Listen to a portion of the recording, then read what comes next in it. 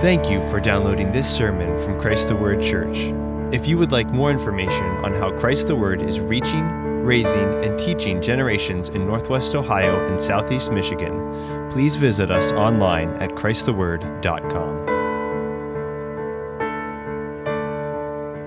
This morning, before we turn to our passage,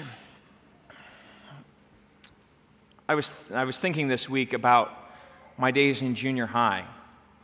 And I haven't really done much in the way of weightlifting since junior high or freshman year. But when I was in 8th grade, probably my weightlifting hit its peak. And I was, like many other junior high boys, exercising all three muscle groups: biceps, biceps, and biceps, right? When you're in junior high, the only muscles that you think about in your body tend to be the ones in your arms, seemingly. And I think that I fell under that deception as well. But I can remember one of my coaches, I think it was probably Mario, although I was probably told it by Coach Vergrinick too, my football coach, that actually if you want to strengthen your arms, if you want to have strong arms, you're foolish if you only exercise your biceps, your triceps, or your forearms. That you actually, to grow in real strength, need to grow and strengthen your core, right?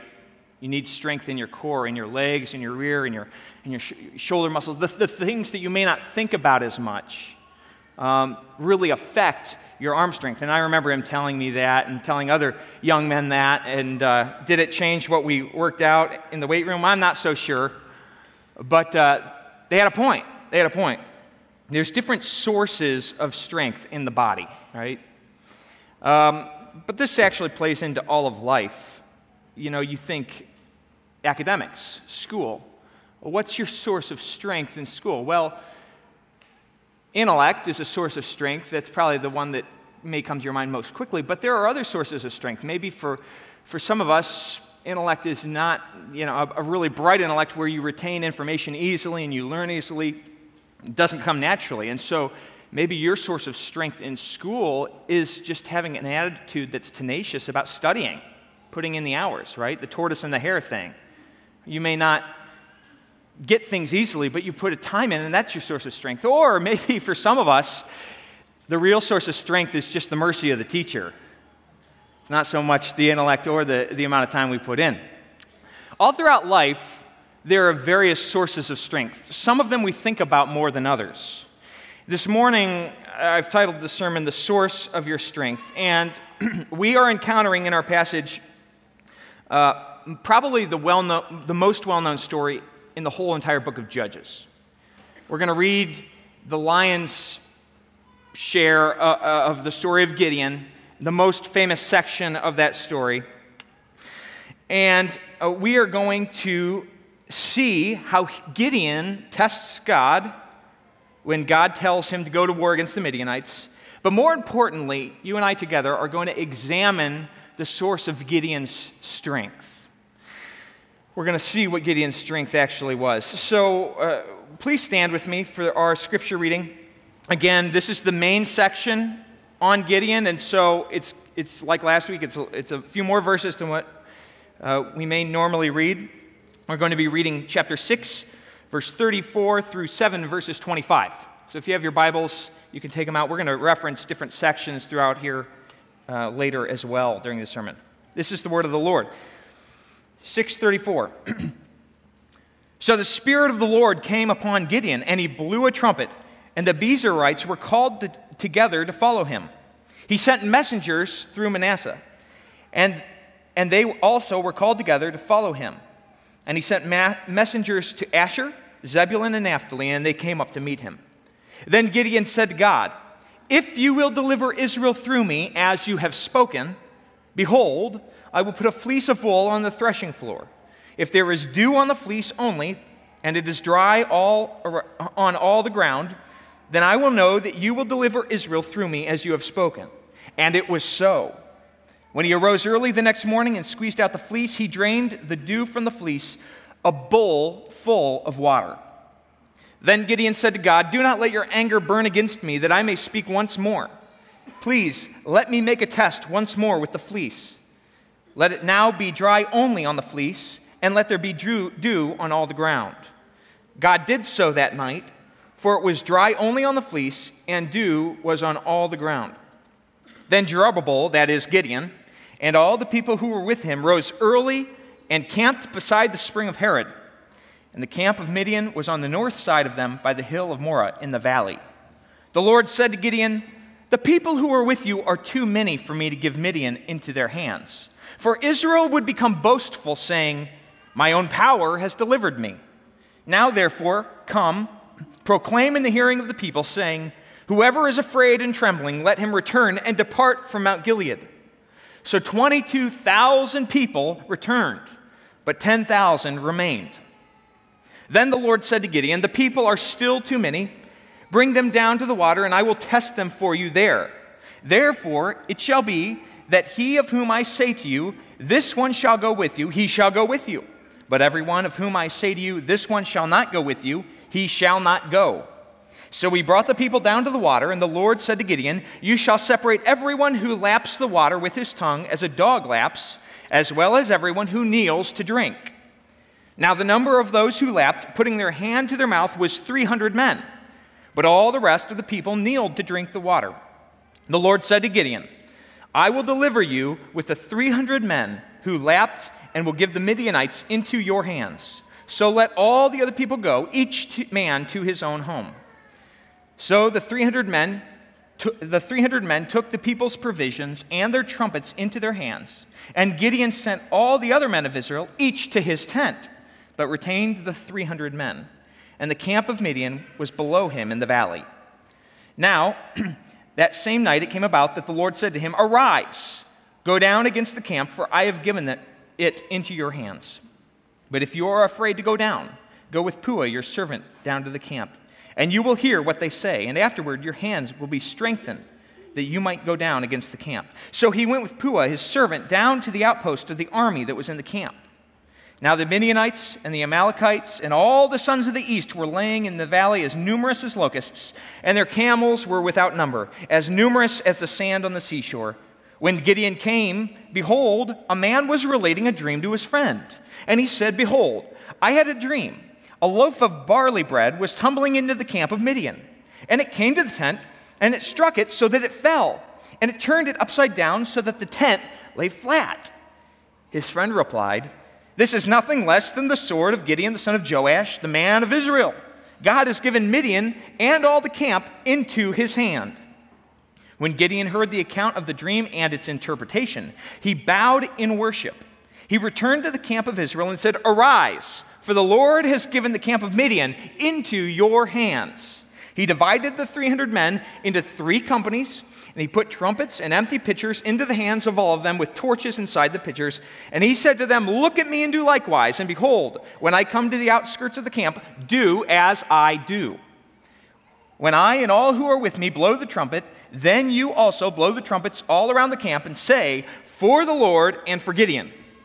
So Gideon and the 100 men that were with him came to the outskirt of the camp at the beginning of the middle watch, when they had just posted the watch, and they blew the trumpets and smashed the pitchers that were in their hands. When the 3 companies blew the trumpets and broke the pitchers, they held the torches in their left hands and the trumpets in their right hands for blowing, and cried, 'A sword for the Lord and for Gideon.' Each stood in his place around the camp, and all the army ran, crying out as they fled. When they blew 300 trumpets, the Lord set the sword of one against another, even throughout the whole army. And the army fled as far as Bethshittah toward Zerah, as far as the edge of Abel Meholah by Tabbath. The men of Israel were summoned from Naphtali and Asher and all Manasseh, and they pursued Midian. Gideon sent messengers throughout all the hill country of Ephraim, saying, 'Come down against Midian and take the waters before them as far as Beth-barah and the Jordan.' So all the men of Ephraim were summoned, and they took the waters as far as Beth-barah and the Jordan. They captured the 2 leaders of Midian, Oreb and Zeb, and they killed Oreb at the rock of Oreb, and they killed Zeb at the winepress of Zeb. While they pursued Midian, and they brought the heads of Oreb and Zeb to Gideon from across the Jordan." This is the word of the Lord. Amen. Please be seated. Let's pray together before we get in. Heavenly Father, we thank you for your word and for the way in which it instructs us. It is a guide to our feet, a light to our path. But Father, it doesn't just enlighten our physical path, it enlightens the path of our heart. It casts light into the darkness of our mind, and it exposes where we are wrong. So, Father, expose our wrong thinking and expose the wrong action that always goes along with our wrong thinking about you and about ourselves. Father, make us a humble people. I pray that the words of my mouth and the meditations of all of our hearts together would be pleasing in your sight. In Jesus' name we pray, amen. As I mentioned, this is one of probably the most popular story in the book of Judges. And rightfully so, the author of Judges spends more time talking about this man, Gideon, than he does anyone else in the book. Now, that's not saying that Gideon is the best of the judges or the most valiant, but he does spend the most time there. There's actually more chapters given to Samson, who's the last judge in the book of Judges. Now, we know that Samson isn't actually the last judge. The last judge is Samuel. And yet in this book, Samson's the last judge. He has more chapters given to him, but there's more verses given to Gideon. Gideon's a really popular story. Gideon is a man who's popular because he has great faith, as the author of Hebrews declares. And yet, Gideon is a man kind of like Peter in the New Testament, whose sins, whose fears, whose doubts lay right on the surface. His own sense of his inadequacy is right there before us. And all these things, his strength and courage as well as his sins, are laid bare for us to see. And the Lord has done this in his word, not just so that we can make commentary about this man Gideon, but so that we have eyes to see ourselves. I think Gideon is a man that we should relate to. He should remind us of who we are. So last week, we got into the story of Gideon. And in our passage last week, the beginning of chapter 6, we heard that God appeared to Gideon while Gideon was hunkering down in a hole in the ground that was served as his winepress to beat out his wheat because he was afraid of the Midianites. And God appears to him, and I want to read just a little bit, one phrase that we read last week, because we're going to be using this phrase to serve as our launch point this week. The angel of the Lord appeared to Gideon, and he said these words to him: "The Lord is with you. The Lord is with you." You can imagine how spooked Gideon was. He's down there, hunkering down, and all of a sudden you have an angel of the Lord, probably a very fierce, warlike figure. "The Lord is with you."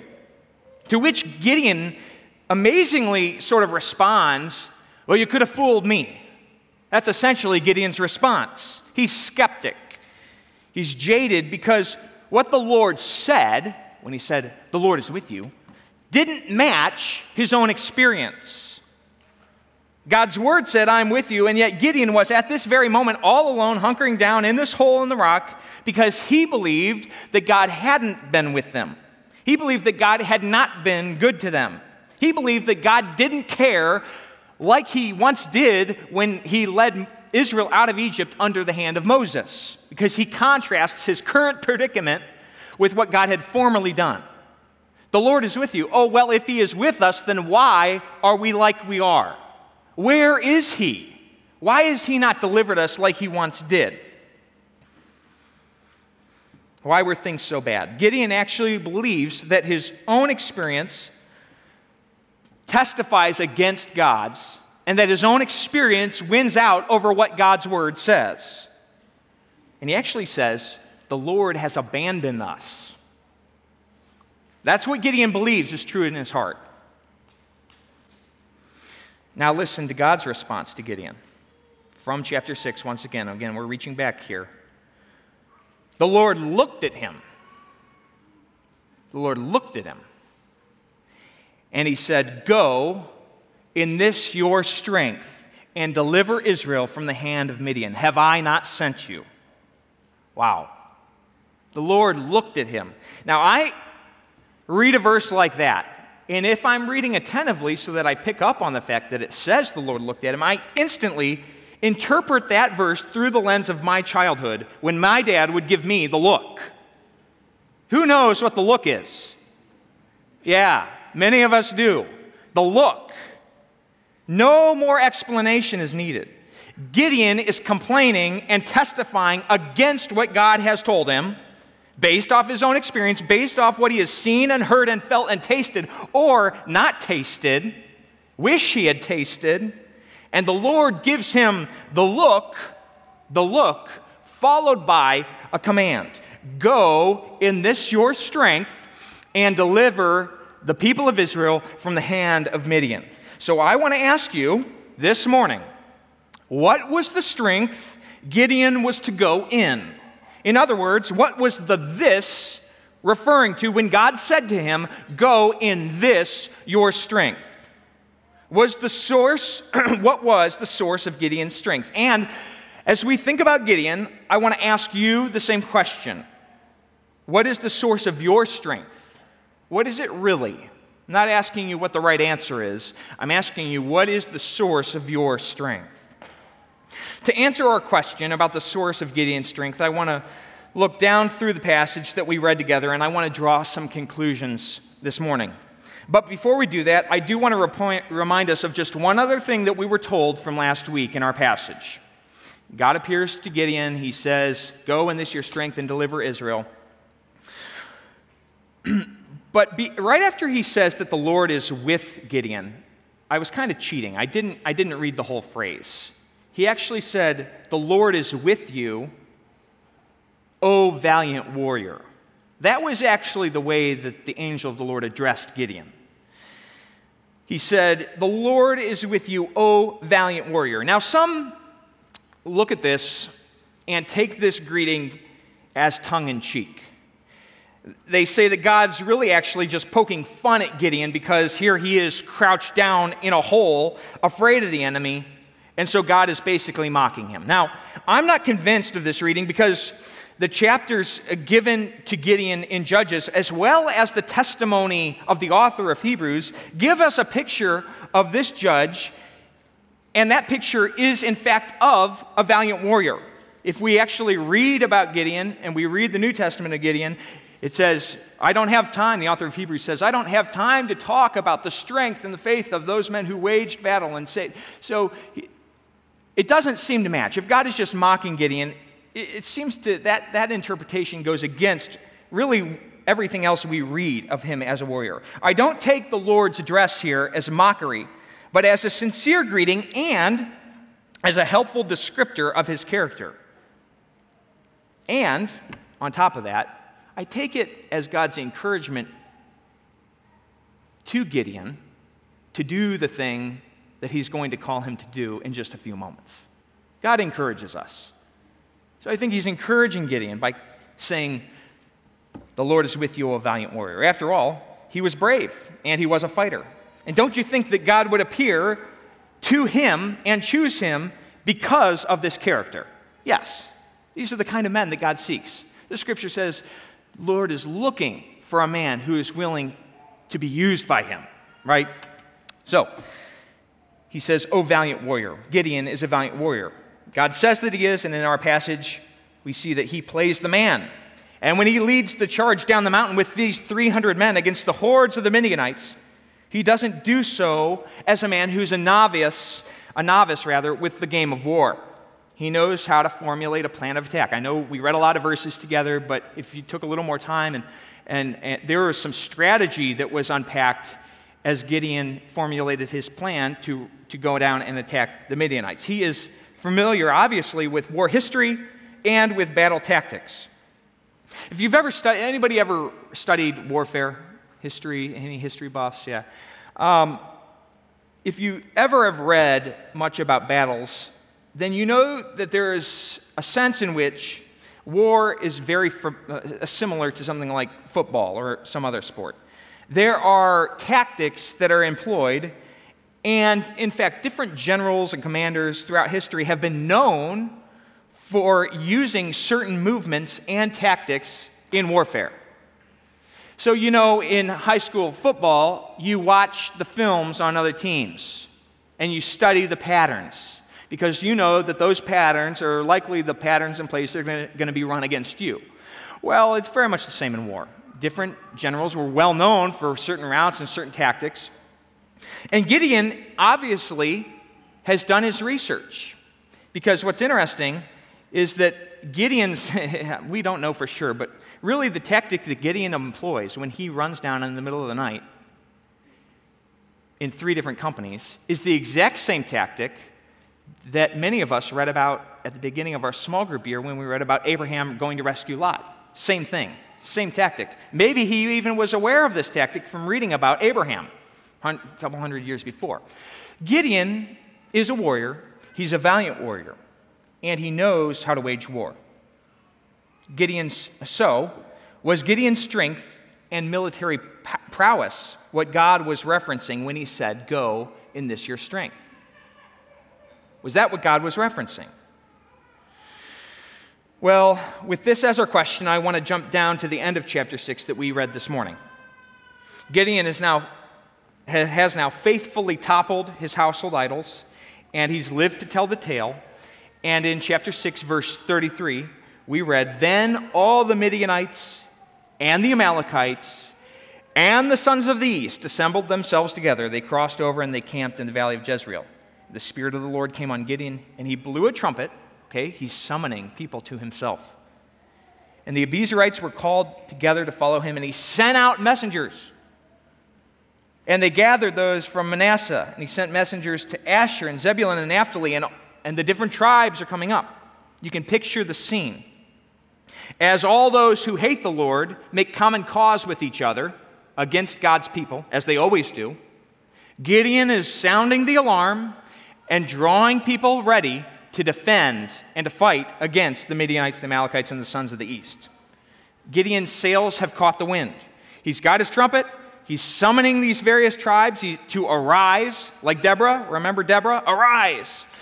And they're coming together for common cause to fight and overthrow the bonds of their captors.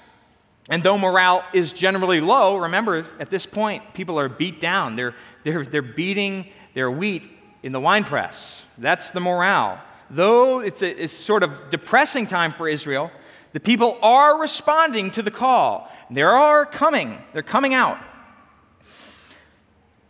And then at this climactic point, we hit verse 36.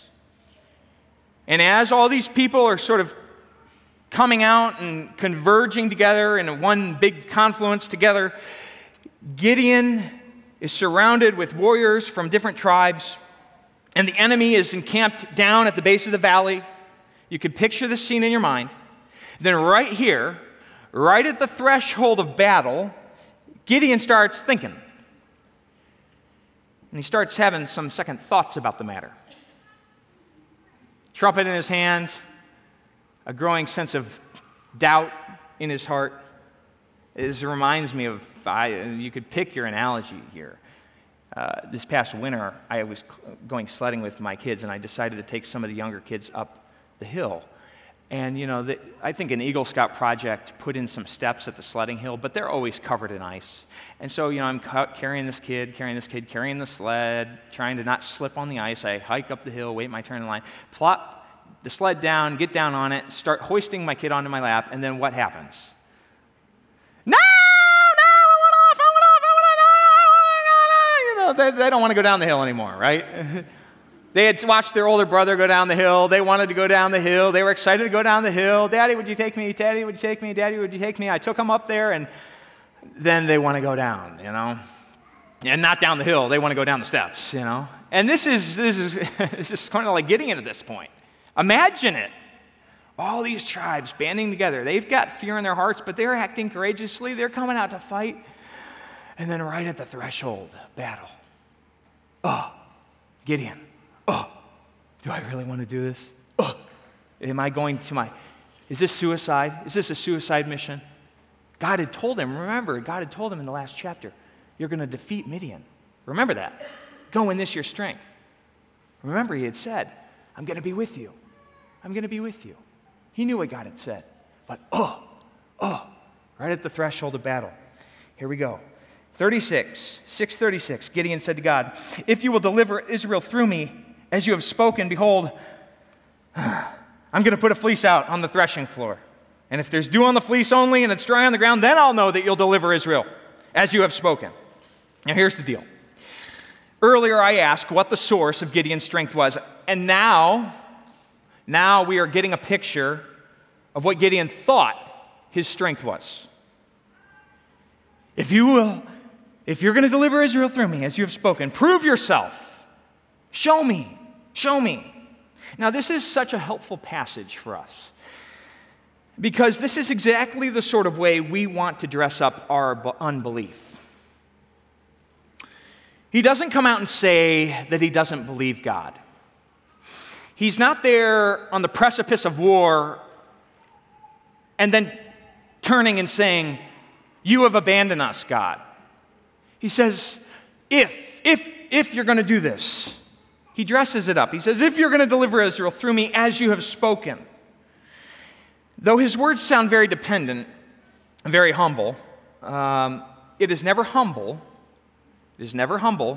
or dependent to distrust, to doubt what God has already told you. Gideon's words sound very humble here. They sound humble because we talk the same way and we would like to think that we're humble. It is not humility.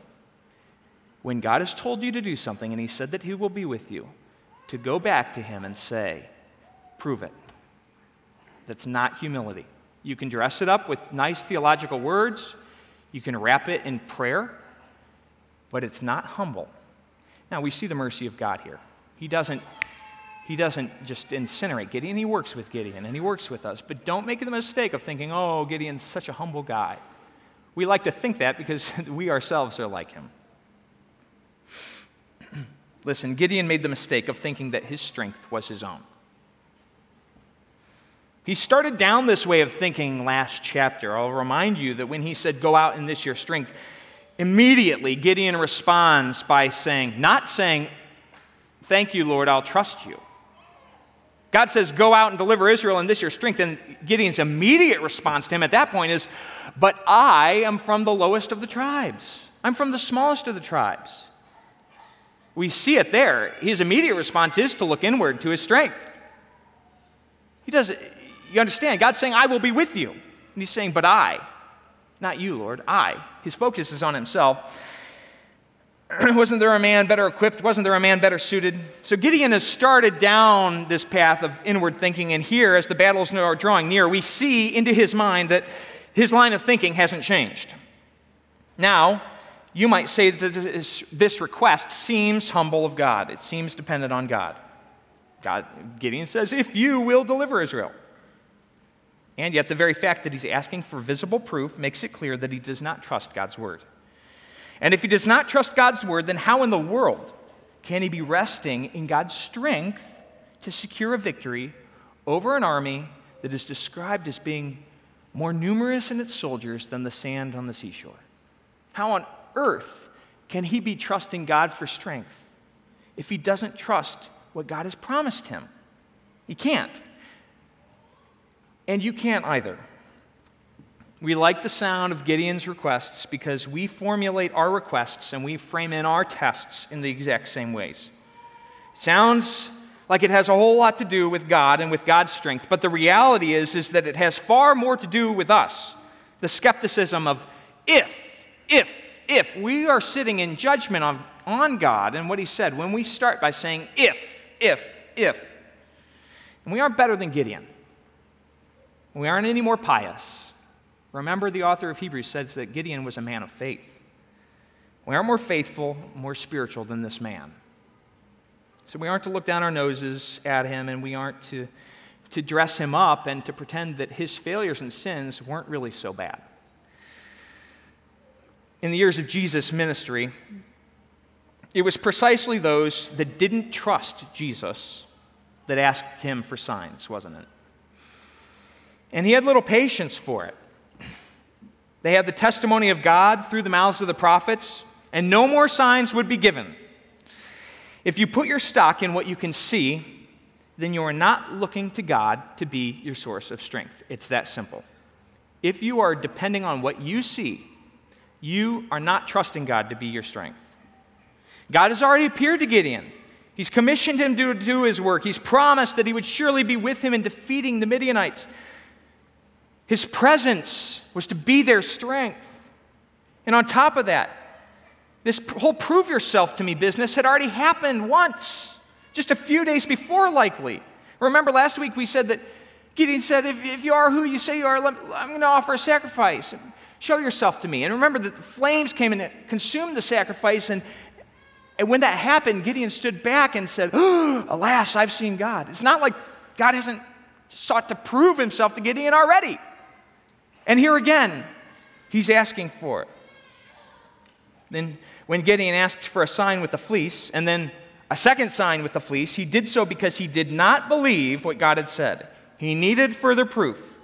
If he didn't believe God, then he certainly was not looking to God to be his source of strength, which is to say, he was looking to himself. He was looking to himself. You don't test what you trust. You understand that? We've already mentioned this past week, many of us were camping. And one of the new technological advancements of the last 20 years has been camp chairs that get smaller and smaller and smaller. So I was at a campsite, and there was a chair sitting around, and you always, squat chairs on the camping site, who has my chair, by the way? I'm coming for you. This is this little chair. They get smaller and smaller. I'm used to the ones with the 4 posts. Well, this one was like a backpacking edition.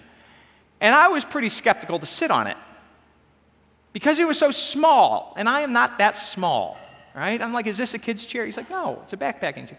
I didn't want to break a guy's chair. Well, anyway, I tested it because I've broken chairs before. This thing didn't look like it could hold my weight. I didn't trust it. So I sat down in it a little bit, and I rocked around to test and see whether or not the chair would hold me. Now, it did. But you don't test what you trust. You understand this. I don't have to use the stupid chair analogy that always gets used. I can move on. How about your marriage? In your marriage, you don't test your spouse if you trust them. If you're always testing your spouse, it's a sign that the trust has been breached, isn't it? It's a sign that you really need to build something that's not there if you're testing. So this is true. We don't test what we trust. Gideon didn't trust God, but he did trust his own ability to test God. You understand that? He thinks that this device he's thought up in his mind with the fleece bit on the ground will convince him of something that God has already told him of. Do you understand? It's so clear Gideon trusts himself here over God. He believes in his own ability to test God. He believes that his fleece test would accomplish something for him that God's promise and presence had not. And many of us like the idea of admitting that trusting God is hard, but we need to be honest that we don't trust God. It's easy to say, well, trusting him is hard to do. But we don't like to just admit that we don't trust him. We lean on our own understanding. We lean on our own strength. Gideon's testing of the Lord revealed that when the Lord said, go in this your strength, Gideon thought the strength he was to go in was his own. That's what this story reveals. Now, we often hear about Gideon's tests with the fleece. But there's another pair of tests here in this chapter that occurs, and maybe you caught them. The second set of tests come from the Lord himself, and they are aimed at Gideon and at Israel. Now, you might say, well, these aren't tests. These are tests. The Lord says in 7 verse 2, the people who are with you, Gideon, are too many for me to deliver Midian into their hands. Therefore, for Israel will become boastful, saying, my own power has delivered me. It's too many. I can't do it with this many people, because if all these 32,000 people go out, I know what you're going to do. You're going to go out and you're going to have a victory, and you're going to claim that victory as your own. Now, therefore, tell every coward here who doesn't have the guts to fight to go home. So Gideon does.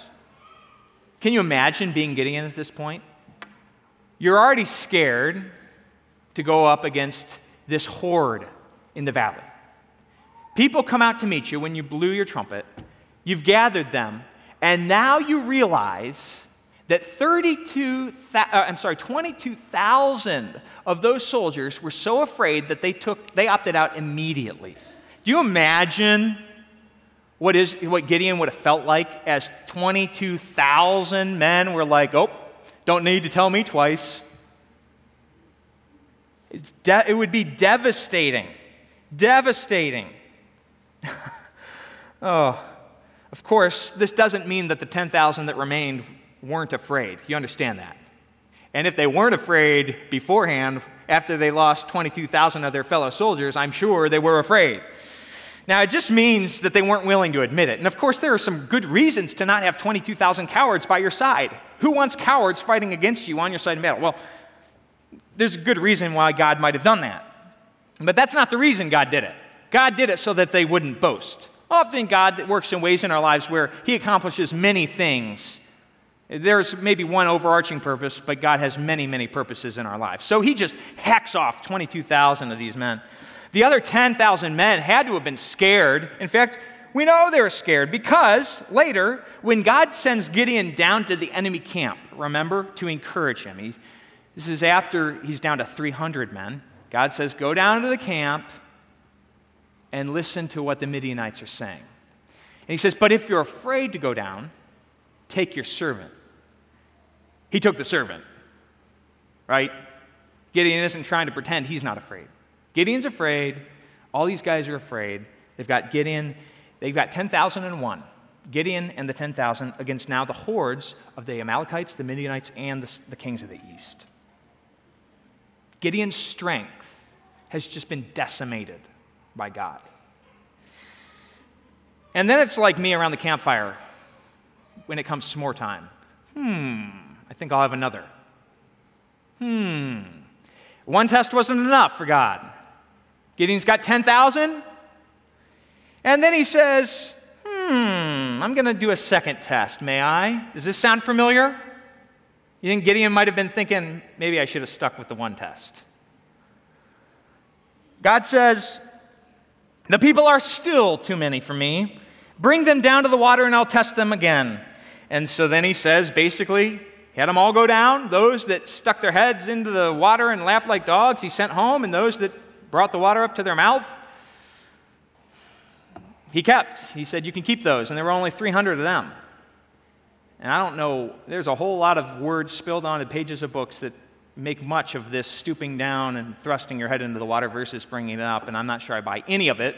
The point was to shave the numbers down. God can do that any way he wants. As we compare Gideon's tests to God's tests, God seems to respond in a way that says, Gideon, your tests were far too small. Try these on for size, right? Try these on for size. You want me to prove my strength to you? Well, here it is. Let me prove it. Gideon has tested God, and now God has tested Gideon and all of Israel with him. They're going to fight against the Midianites, the Amalekites, and the sons of the east, and they're going to do so with less than 1% of the original army, when the original army had been small in comparison. Now, for a second time, Gideon and Israel's strength has been decimated by God. Now, whereas Gideon tested God to prove his power, God tested Gideon to prove to Gideon his powerlessness. You understand that? Gideon tested God, said, show me your power. Give me assurance of it. God turns around and tests Gideon to prove to Gideon just how weak and powerless he actually was, he being Gideon. God was going to ensure that all Israel had nothing to become boastful about, no strength of their own to lean on. It was all going to be him. Like Gideon, we test God because we doubt his strength. Our natural propensity is to lean on our own understanding. That's why the Scripture says, don't do it. The Scripture knows that leaning on your own understanding, leaning on your own strength is natural. we like to live our lives, no matter how we believe the world was created, we often have a tendency to live survival of the fittest, and by our own bootstraps, we will make our lives. It's going to be by our own strength. It's going to be by our own understanding. It's going to be by our own abilities. And Jesus says, no, don't lean on those things. Depend on me. God tests us in order to display his strength. God's testing of Gideon revealed that when he had said, go in this your strength, he meant that he, God, would be Gideon's strength. Gideon's success wouldn't be founded on the fact that he was a valiant warrior. After all, to have military success, you have to have a military. And God had stripped him of that. God had taken that from Gideon so that he might learn what the real source of his strength was. What is the source of your strength? Don't give yourself an easy answer. Consider what the source of your strength is. I'm not asking what it should be. I'm not asking what the right answer is. I'm asking, what do you depend on? What is the source of your strength? What do you put your faith in? In 2 Corinthians chapter 12, the Apostle Paul speaks about the power of God in contrast with his own weakness. Familiar passage to those of us that are believers. And Paul says, in order to keep him from exalting himself, because this is our own natural propensity, even for a man such as Paul. Think about Paul. What was Paul's life given to? Well, the life of ministry. He was a church planner. He was a pastor. He was an apostle. And yet God said to keep from exalting yourself, even though you're a righteous man. Righteous men can exalt themselves and lean on their own strength. Fight it. In order to humble him and to keep him from not resting on his own laurels and doing things by his own strength, God had afflicted him and given him, Satan was allowed to test him with this thorn in the flesh. Paul goes on to write that on 3 occasions he had asked the Lord to take this thing from him. And God had said no. God had said, no, my grace is sufficient for you, for power is perfected in weakness. 2 Corinthians 12, verse 9. My grace is sufficient for you, for power is perfected in weakness. Power is perfected in weakness. Now, what does that mean? Power and weakness seem like opposites of each other. How can weakness perfect power? It seems illogical, and yet this is what God says to Paul. He says, you got to be content with it. Power is perfected in weakness. Paul understands it too. It's what Paul says to Gideon. It's what God says to Gideon, essentially. And it's what he says to you. Power is perfected in weakness. If you look to yourself as your source of strength, you're going to live a weak, impotent, and very sad life because things are not going to go as you've pleased. And if you're depending on your own power, you cannot rest in what you've perceived as failure because it is failure and it goes back to you. You understand that if you depend on the power of God, when you are met with failure, you can still trust God. Because he has a plan. And if you're living by faith, you can trust him, even if it doesn't feel good. But if you're dependent on yourself, oh my, there's no hope. There's only despair and sadness and regret. But we as Christians aren't to live there, are we? No. We aren't to view ourselves as the ones with strength. But if you see your own weakness and look to God for strength, his power will be perfected in you. The power of God will be perfected in us when we come to an end in ourselves. His power will be perfected in us as we realize the utter worthlessness that we can offer him in our own strength. Now, God is pleased to show himself strong to those who aren't inflated on their own strengths. But he has nothing to do with the proud. He opposes the proud.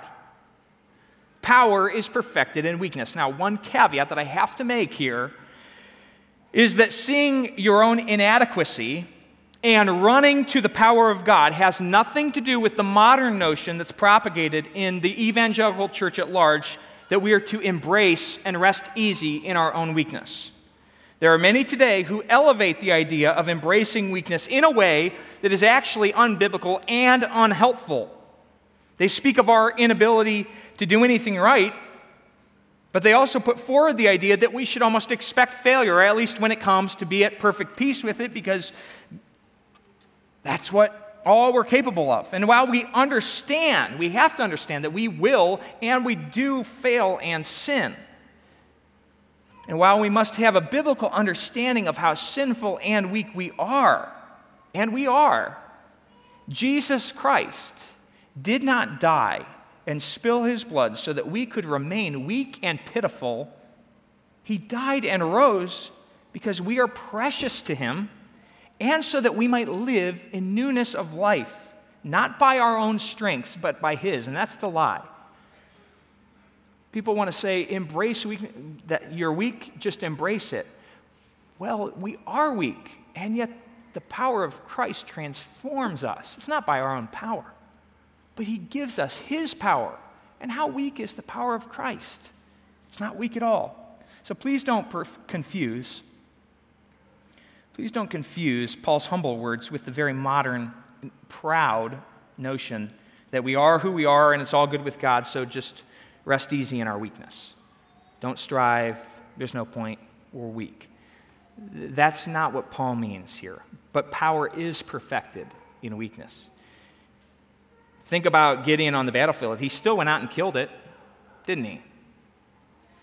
Gideon's story and the others in Hebrews 11 aren't men who are content and comfortable just in their weakness and patheticness. They exchange their weakness, they exchange it for the power of God. There's nothing in us that's strong and mighty. That's the lesson God's teaching Gideon here. But we do have a strength. It's God's strength, and it's so much better than any strength we could conjure up in and of ourselves. So God doesn't lend his strength to those who will use it for their own glory. And he says to Gideon and to Paul that he is concerned that you not grow boastful and proud. And he knows how prone you are to the pride of life, and so he is happy to decimate your strength so that you will depend on his. As we close, I want to ask what the source of your strength is. It's not the first time I've asked it. I hope you've been considering it. But I want to ask you where the source of your strength is found.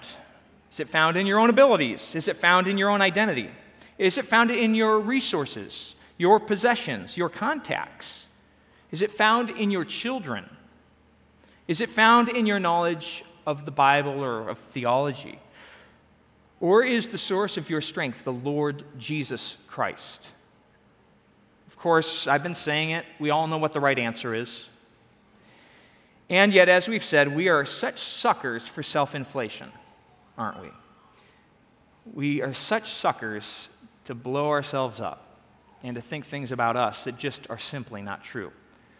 And so I want to ask what the source of your strength is, and I want to say that if you want your own glory, then you're trying to do things in your own strength. If you find throughout life, you go through life seeking your own glory, you're doing it by your own strength. If you live testing God, you're doing it by your own strength. And I think that in certain circles in the church, there's language like, lay a fleece, lay a fleece. Well, I haven't heard that here. But listen, we test God. We do. You may not lay out a fleece, but you sure do test God. If you live in fear, then you're testing God. I don't know. I could point to probably in the circumstances, if they're in any given situation, how I won't do it now. Fear always causes us to test God. You realize that. Gideon's fear caused him to test God. If you live in fear, then you live testing God. And that is to trust in your own strength. If you live conservatively, always making sure to go in the direction where you know exactly how to handle yourself, where you never have to make too big of risks. When you go through life just saying, I'm waiting on a door to open, that's something we say. Waiting on a door to open, waiting on a door to open. We're testing often. There are times where we have to wait and see if God opens the door, but often that's a way that we can essentially say we're testing God. If you don't trust his word, you live on your own strength. If you don't trust his word, you live on your own strength. It's an incredible thing. Think about it. He heard from the voice of the angel of the Lord that he would defeat Midian, didn't he? What convinced him? He heard it from the mouth of a man. Isn't that crazy? He had already heard it straight from the mouth of God, and yet it's a man relating a dream, and I've heard some crazy dreams that don't come true, that actually convinced Gideon. If you live doubting the Word of God, you're resting in your own strength. Now, we see in the end that Gideon gets it. He realizes that the outcome of the battle isn't going to be determined by the number of his troops or by his skill, but by the strength and the power of God. The power of God was perfected in the weakness of those 300 men. We can tell that Gideon finally gets it because his brilliant plan of attack included some things that most generals would leave out and didn't include some of the things that most generals would want, mainly weapons. They probably had weapons somewhere on their person, but in their hand, they've got a trumpet and they've got a torch covered by a pot. That's what they're using to wage war. He is now living with God as his strength, and Gideon's actions as he runs into battle testify to the fact that he is not dependent on himself but on God. Don't you see that if he was dependent, the very things he holds in his hands to wage war testify to the fact that he's now looking to God to be his strength because he doesn't even have a sword. So you see it. You see that now, after these trials and after these various incidents that he and God have gone through together in the last couple of chapters, Gideon embraces what God has said is true, and he's leaning on the Lord for his strength. God delivers Israel from the Midianites with 300 men that didn't hold weapons in their hands. This is the strength of our God, and this is the strength that he offers to you. Do you depend on it? Do you live by it, or are you trying to get it done in your own strength? God offers you all his strength.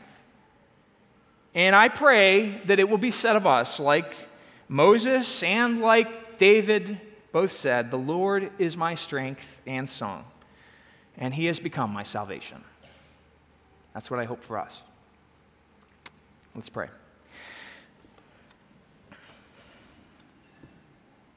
Heavenly Father, I do pray that your strength